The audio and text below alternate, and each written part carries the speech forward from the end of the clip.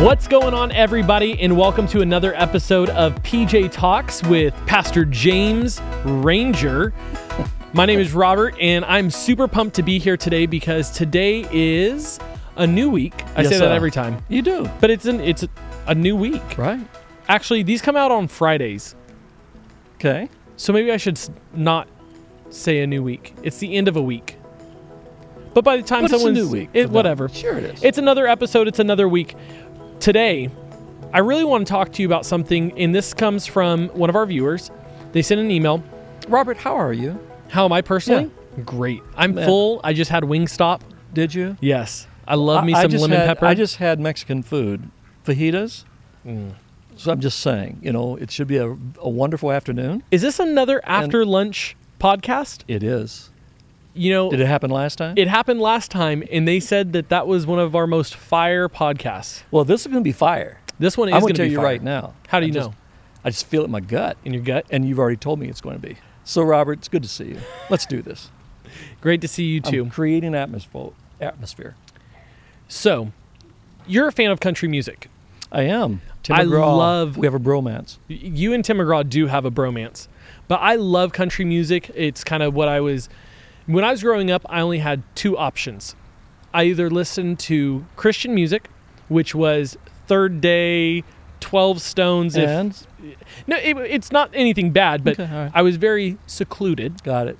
Then I remember the day we were coming back from the coast, from San Luis Obispo to Bakersfield, and My Town had just come out by Montgomery Gentry. And it has this piano intro into it, the ba-na-ba-ba-ba-ba-ba-ba-ba-bum. It's just beautiful sound. I was like, oh, this is great. And I fell deep in love in country music. One of my favorite, later on, I actually found a broader scope, and now I love all types of music. Of course. Adele. But I'm talking about some deep R&B. Okay, got it. I love all types of music. Your favorite music is rap. I know that for sure. Just kidding. But anyway, back to what I was saying.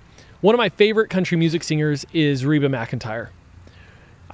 I've loved Reba since I was in 6th grade. Mm-hmm. And one of her songs is What Do You Say? Or I think that's the title of it. But the premise of the song is, what do you say in a moment like that? Okay. When you can't find the words to just tell it how it is. Mm-hmm. And that's what I want to fixate on today. Okay. All about moments on what do you say? And the first one is really about being a pastor does not always mean that you've gone to seminary. Right. Being a pastor doesn't mean that you actually hold a title or you speak on Sunday. But being a pastor just means that you are showcasing God's love and directing someone into the pathway of being more in alignment with Jesus, right? Right. How do you help someone to find God? Well, to begin with, you have to be close to an irreligious person to help them find God. That sounds odd, but these folks that are watching us, they know this to be true, that a lot of believers and especially pastors are so far removed from the irreligious, they have no relationship with the irreligious that they can't help them find God. But when I'm close enough, so by the way, I intentionally connect with the irreligious. I intentionally will spend time fishing, which I love to do, as you guys know. But a lot of my fishing buddies aren't churched people at all. So you have to be intentional about this. But you're asking me, what do I do to help them find their way to God? Yeah, that's the first question. I'll have a follow-up to go deeper once we get the answer. But say you're close with somebody. Mm-hmm. How do you even bring in the conversation? How do you steer the conversation into it? I never force it. And because, Robert, what I've discovered is if you allow... out of relationship first, I build the relationship with them, get them to know that I'm not a freak, I'm not a Bible thumper and that I'm going to cram religion down their throat. They've got to want it. Jesus never forced anybody into following him. It was an invitation. So I wait until they're ready, and when they're ready, I just simply, they're going through a marriage issue, and I'll just say, hey, can I pray with you about that? I had this friend of mine up at the lake that he's a bass fisherman, and he's an older guy, and we built a relationship over 4 or 5 years. But one day he pulled up beside my boat and his boat, and he said, hey, by that time he started calling me preacher. He said, "Hey, preacher, just found out I have cancer." Mm. And I said, man, that's terrible. And can I pray for you? And he said, yeah, actually you can. And he said, I'm going into surgery next week or the week after. Well, anyways, I said, I will. I'll pray for you, and God's going to be with you and all that. Like a month later, I'm out on the lake. He pulls up beside me in his boat, and he says, oh, preacher, you won't believe it. He said, when I went into prayer, when I went into surgery, I felt your prayers. He said, I felt like this warm arms around me. They're about to put me out in order to put me in for surgery. He said, I felt the warm arms of God around me. And he just like unbelievable. I can't believe this. This is a crusty, like, sailor. Yes, he has salty language. Mm-hmm. But he switched like that. But it came out of a relationship, and he invited me into that. And then I brought him God. By the way, he is now home in heaven with God, all because I built that relationship. And that is what it's all about. So now that we've established how to get someone to God through the relationship and stuff, let's say you have a friend here at church and they're just hurting. How do you begin to steer the conversation back into focusing on that all things are possible with God? I have a question. It says, how do you help someone who is lost and hurting but believes in Christ? Yeah. How do you help them? How do you help them? Everybody needs hope. Everybody needs hope. I often say that leaders are dispensers of hope. Your number one job as a leader is to always give people hope in the future, because hope is about the future. So when somebody's broken, they can't see tomorrow. They can't see next week, next year. First of all, love them, care for them, all of that. Be a good listener. But when you get a chance to speak to them, whether it's to pray over them or to speak into their life, you want to give them hope that they can change, that God is with them, God is for them. Always bring them back to Scripture, some kind of Scripture that will breathe life into them. And that's no matter how they're hurting, you got to give them hope. I like that answer, because there's something about someone who may not be in the best situation, but you can sense the hopefulness or the excitement about whatever is to come tomorrow. I think that is a really cool answer to that. With today's youth, we have a lot of different issues that you didn't have to experience, that my parents didn't have to experience. Our youth is being facing a lot of things that we have never had to experience before. Agreed, 100%. Our youth leader at the Northwest campus asked this question: how do you help a young person find and know their worth? Find and know their worth. Speaking to young people? Yes. Yeah. That's a good question. How do you help them find their worth? Part of that, it's not new, and I don't think it's a new answer. It's really an old answer. It's like 2,500 years old. You got to bring them back to that they are fearfully and wonderfully made by God. It's Psalms 139. And anytime somebody's feeling like they're not valuable to God, that He doesn't see them, they're not feeling the worth as a human, I will bring them back to their identity as the beloved. What does God see in you? And Psalms 139, when He says, He sees you when you get up in the morning. He sees you when you go to bed at night. He sees you when you're, in the light, the dark, what you're going through. And, if I make my bed in hell, God's there. If I rise to the sky, He's there. God's everywhere with me at all times. He saw you when you were born, when you were weaved in your mother's womb. And He knows the number of your days before you have even lived one of them. When you tell a young person that tells them how worthy they are. Now, do you quote the Scripture when you do that, or do you just express that? Well, both. I mean, I would say, just like I did right there, when I'm saying it to you, you can feel what I'm saying. I'm not quoting verbatim Psalms 139, but that is absolutely the essence of it. I'm all for quoting Scripture to people, But I've seen so many believers and pastors that quote it to people like it's, I don't know, it just feels uber religious and it's rote. It's not really spirit.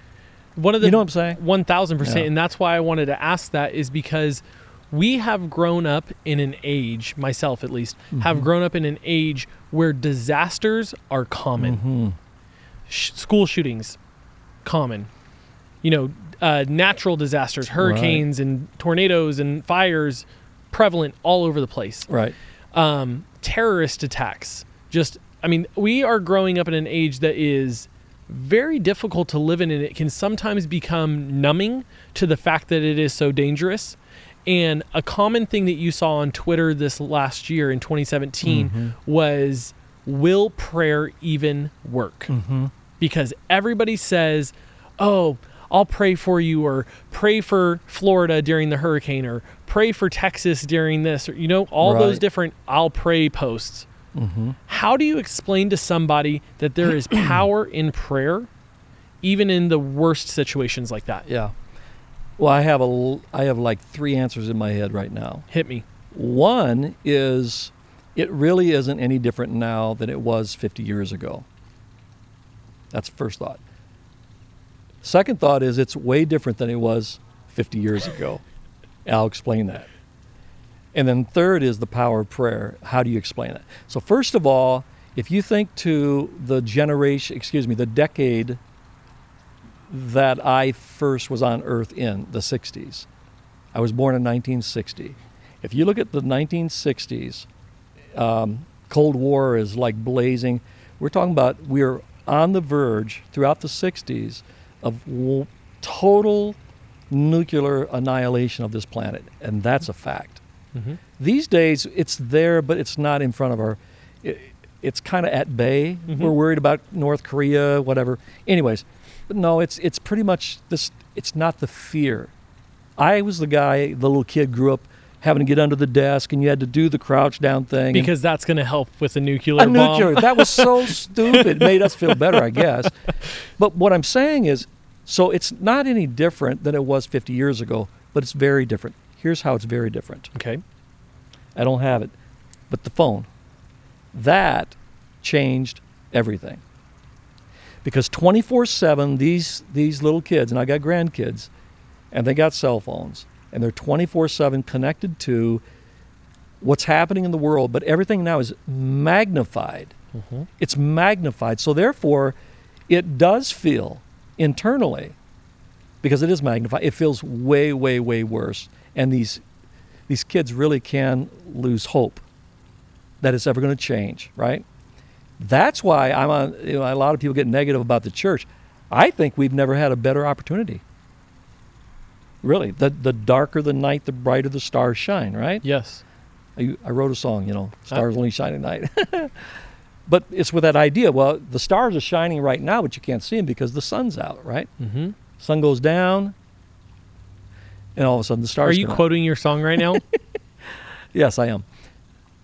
But here's what I'm saying, that when you tell people about prayer, now if it's just a religious glib thing, yeah, that's stupid. It is. It's just people, that's so old. But when you say to people, no, really, the moment you pray to the God of heaven in the name of Jesus Christ, God commands blessing.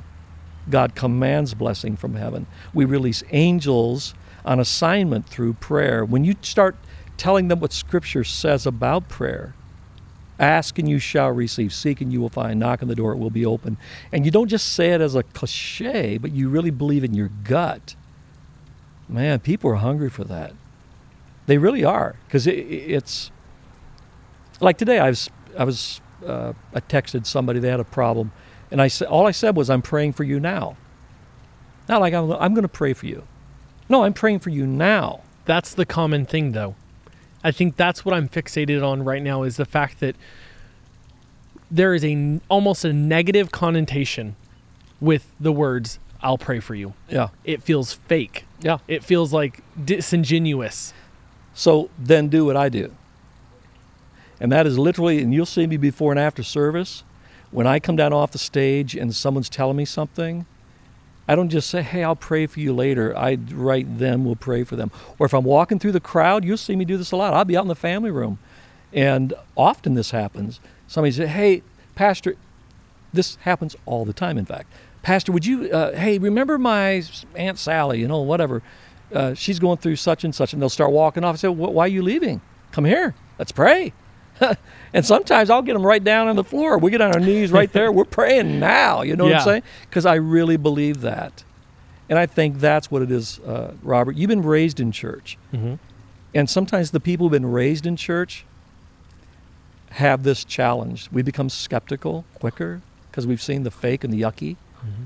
But you take the people that have not been raised in church, the irreligious, once they discover Jesus and the power of prayer, it's like, are you kidding me? Really? God hears me when I just think my thoughts to him? Yeah. Oh, wow. You enlighten them and they believe it. It's that little childlike faith. And I think if you can just constantly bring people back to the promise of God of what prayer says, what prayer will do, that gives them hope. And again, stay away from the cliche, stay away from I'll pray for you, brother. Yeah, right. Actually do it. Deploy action. Then, now. I like that. In 2017, huge topic, and something that actually rattled our community personally was suicide. Oh my gosh. Can you hit me with what is the church's obligation for someone who is facing somebody who is contemplating suicide? Yes. Yeah. Again, going back to the word hope.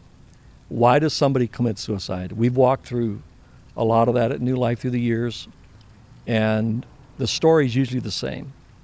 Usually the story is hopelessness. They come to the end of the rope. It's so dark, they see this as the only way out. Hopelessness.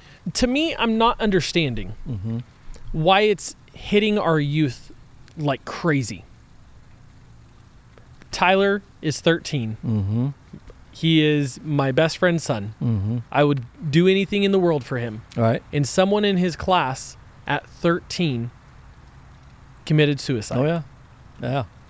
And I'm not understanding how we cannot be there in that moment. Yeah.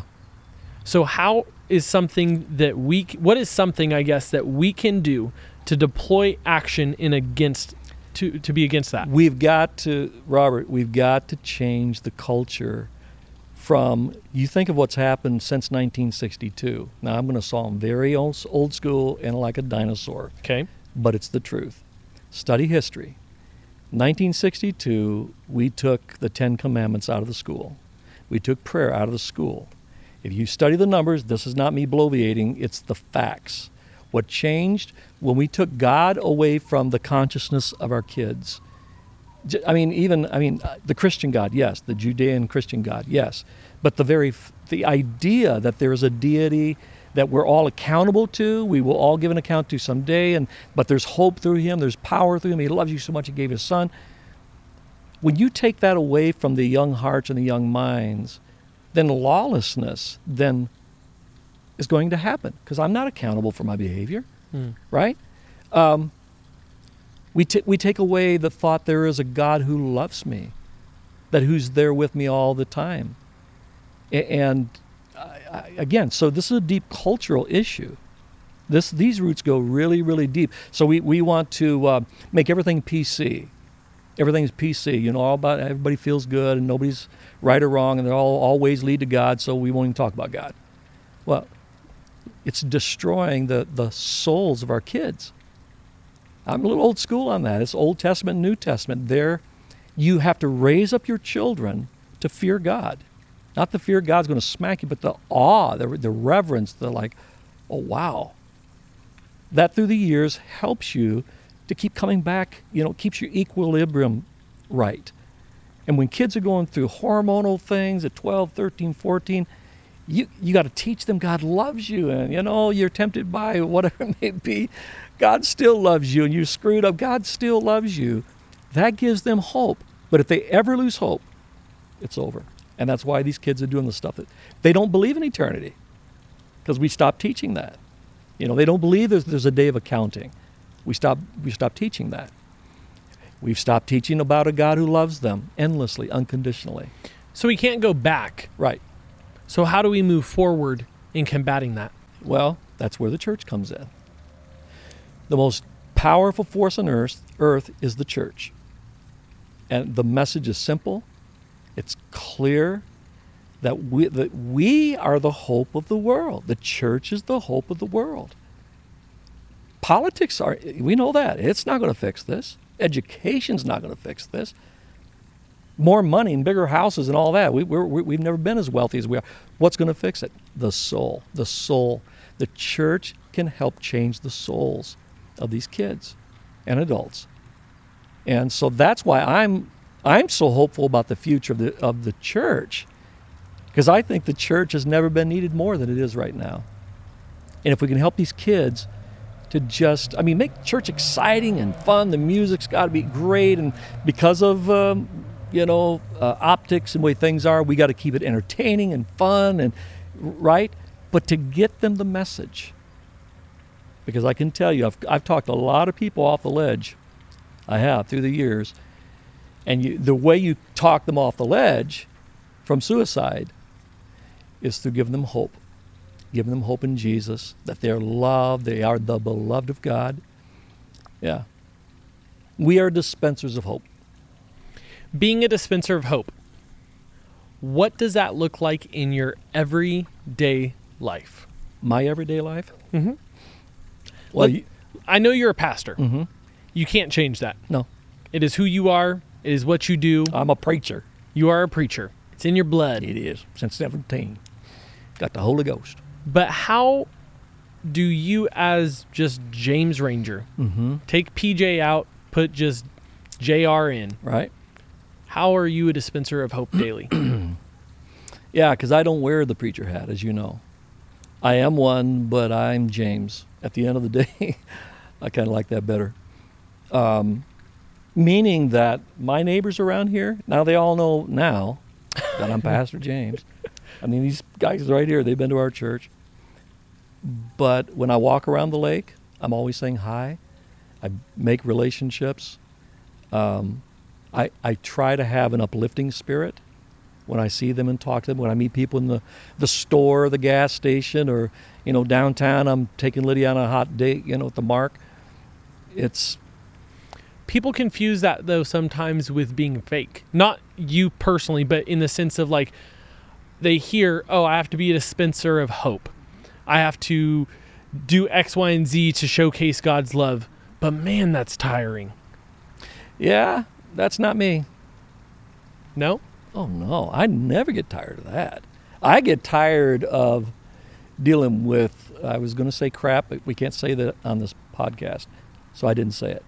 I do. I get tired of the crap. The crap sometimes. You do. The stuff you got to do. But I don't ever get tired of bringing the love of Jesus, the life of Jesus, and real hope into people's lives, because I've now seen it tens of thousands of times. You give people hope, they are transformed. Literally transformed. I mean, so the longer you do this, and the more you see, if you keep it real, and keep bringing people back to Jesus and full of hope and life, and then you see the transformation of families and individuals and communities, yeah, it's kind of like the real deal. So you keep motivated to do that, I like that. Yeah. You have 5 grandchildren. 5, right? Yeah. Yes. Other than the basic stuff, being healthy, loving God, knowing God loves them, what is your biggest hope for them? By far the biggest hope is that they will experience Jesus. Not church, not religion, but will experience Jesus. Because if they experience Jesus as a child and really experience His love and His truth, no matter how far they stray, they always come back. What is your biggest fear? My biggest fear by far is what's happening with this thing that we're doing right now, which is a wonderful tool.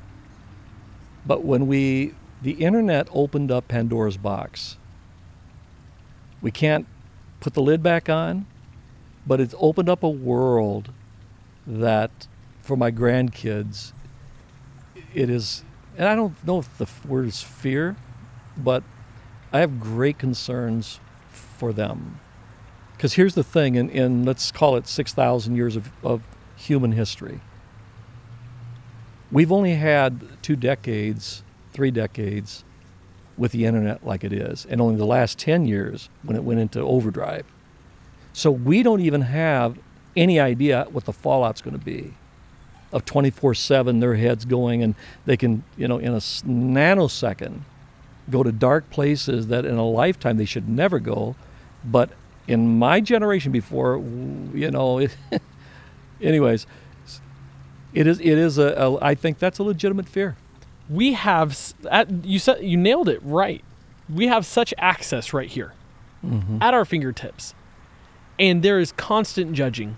There is constant comparison. And there is constant Every day.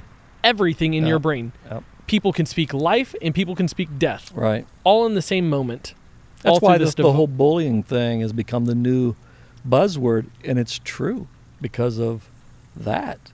The stuff that happens to my granddaughter, because she's 13 but looks like she's 18, but the horrible things that people will sometimes say, it's bullying. So how does a parent even begin to shield?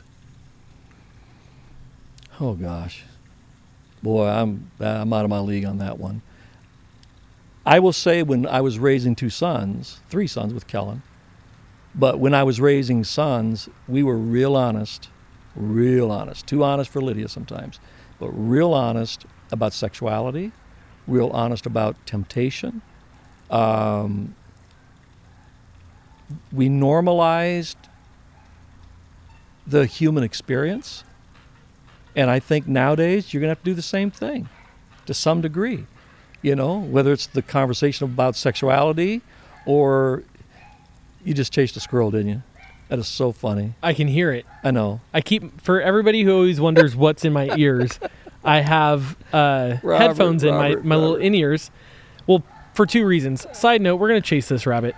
2 reasons. One, I see all the NBA, NFL newscasters and stuff. They have their in-ears in because they're in a loud stadium and stuff. And I'm like, that's so cool. I want to be like them. So then you want to be cool. So I want to be cool. But then secondly, I like to hear what you guys are going to experience on the podcast or on the film. So you got to hear mud hens. Yeah. And so I got to make sure that it's crisp, clean audio. So I think you're awesome. So I would say normalize in this culture the question. They're asking these questions. They're thinking these thoughts. So the parent has to open up the door for those conversations to be normal. So you can't hide from it. You can't run away and say that you'll have another talk someday. No. I would also say you better start way earlier than I did with my sons, because I see little kids 6, 7, 8 years old doing these iPhones and without filters and parental controls and that kind of stuff. And I'm like, you better start having that conversation, not just sexuality, but just life in general. 8, 9 years old, like where my grandson's at, Deegan. Yeah, you better start now. I don't really know where to go from that. We've had a couple of different subjects, but these were the main things. Actually, last question. Okay. You said that there's never been a greater time for the church. What are you, as the lead pastor of New Life Church, doing to pioneer the fact that we are not losing this opportunity?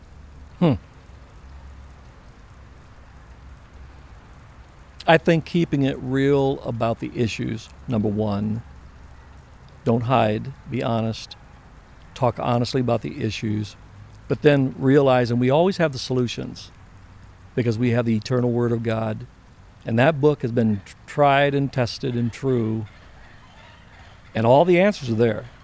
I don't care how new technology and whatever we do happens, the Word of God will always provide the solutions.